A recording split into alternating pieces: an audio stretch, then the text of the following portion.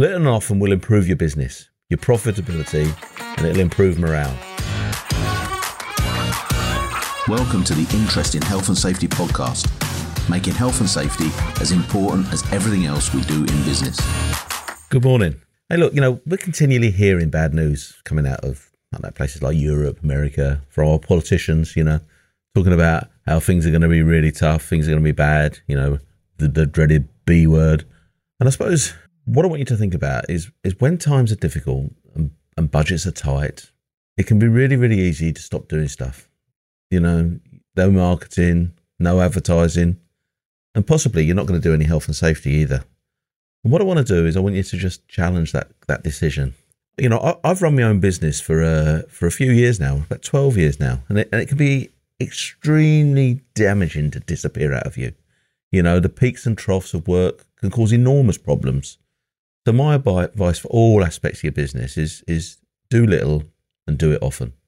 With this in mind, I want to give you a few quick, easy and cheap things that can be done to help your health and safety performance. So, number one, machinery. If you have plant and equipment, get your operators to do a quick inspection before it's used. If guards are missing, then get them fitted. If emergency stops are broken, then get them repaired. Have a good look around the machine and make sure it's fit for purpose. Make sure it's fit for use. Number two, housekeeping.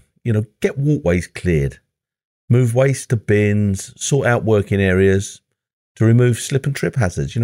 Slips and trips account for 30% of accidents in the workplace, and just some simple housekeeping improvements can make a really, really big difference. If you, as a business, if you just said, right, every single day, I'm just going to do one little thing to improve housekeeping on my site, then by the end of a week, you've done 5 improvements. By the end of a month, you've done 20 improvements.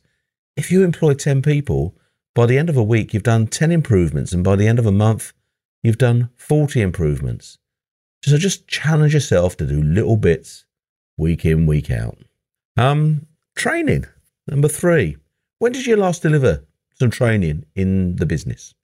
And I'm not necessarily talking about an externally paid session, but just something as simple as a toolbox talk or a safety briefing.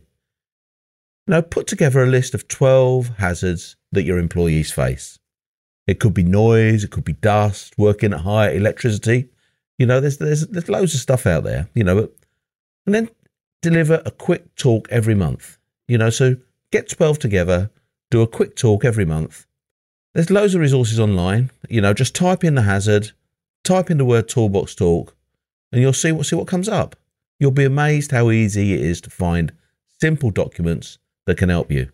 And if you do want some free toolbox talks, then drop us a line, and we'll send something over. Number 4, risk assessment. I really, really want to say never stop doing this. Risk assessment is the most fundamental thing that you can do from a health and safety perspective in your business.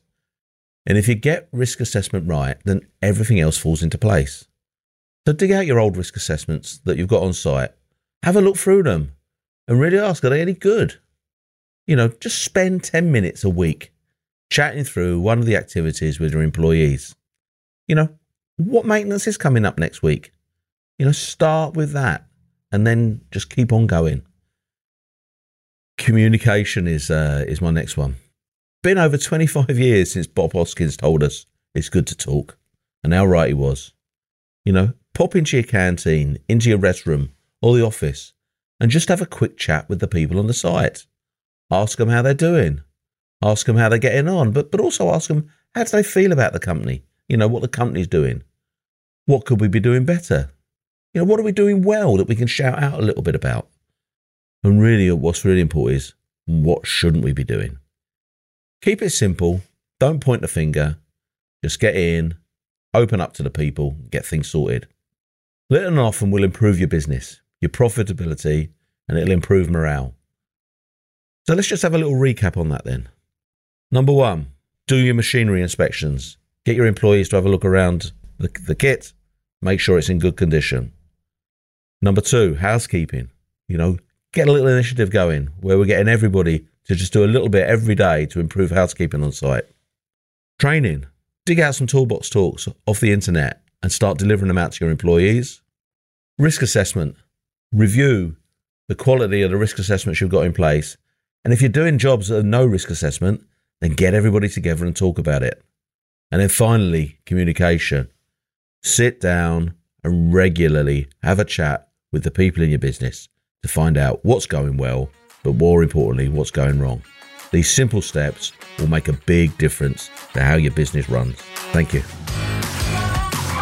Thanks for listening to the Interest in Health and Safety podcast. You can follow and engage on Facebook and LinkedIn by searching the Interesting Health and Safety Community, or go to www.influentialmg.com. And remember, let's make health and safety as important as everything else we do in business.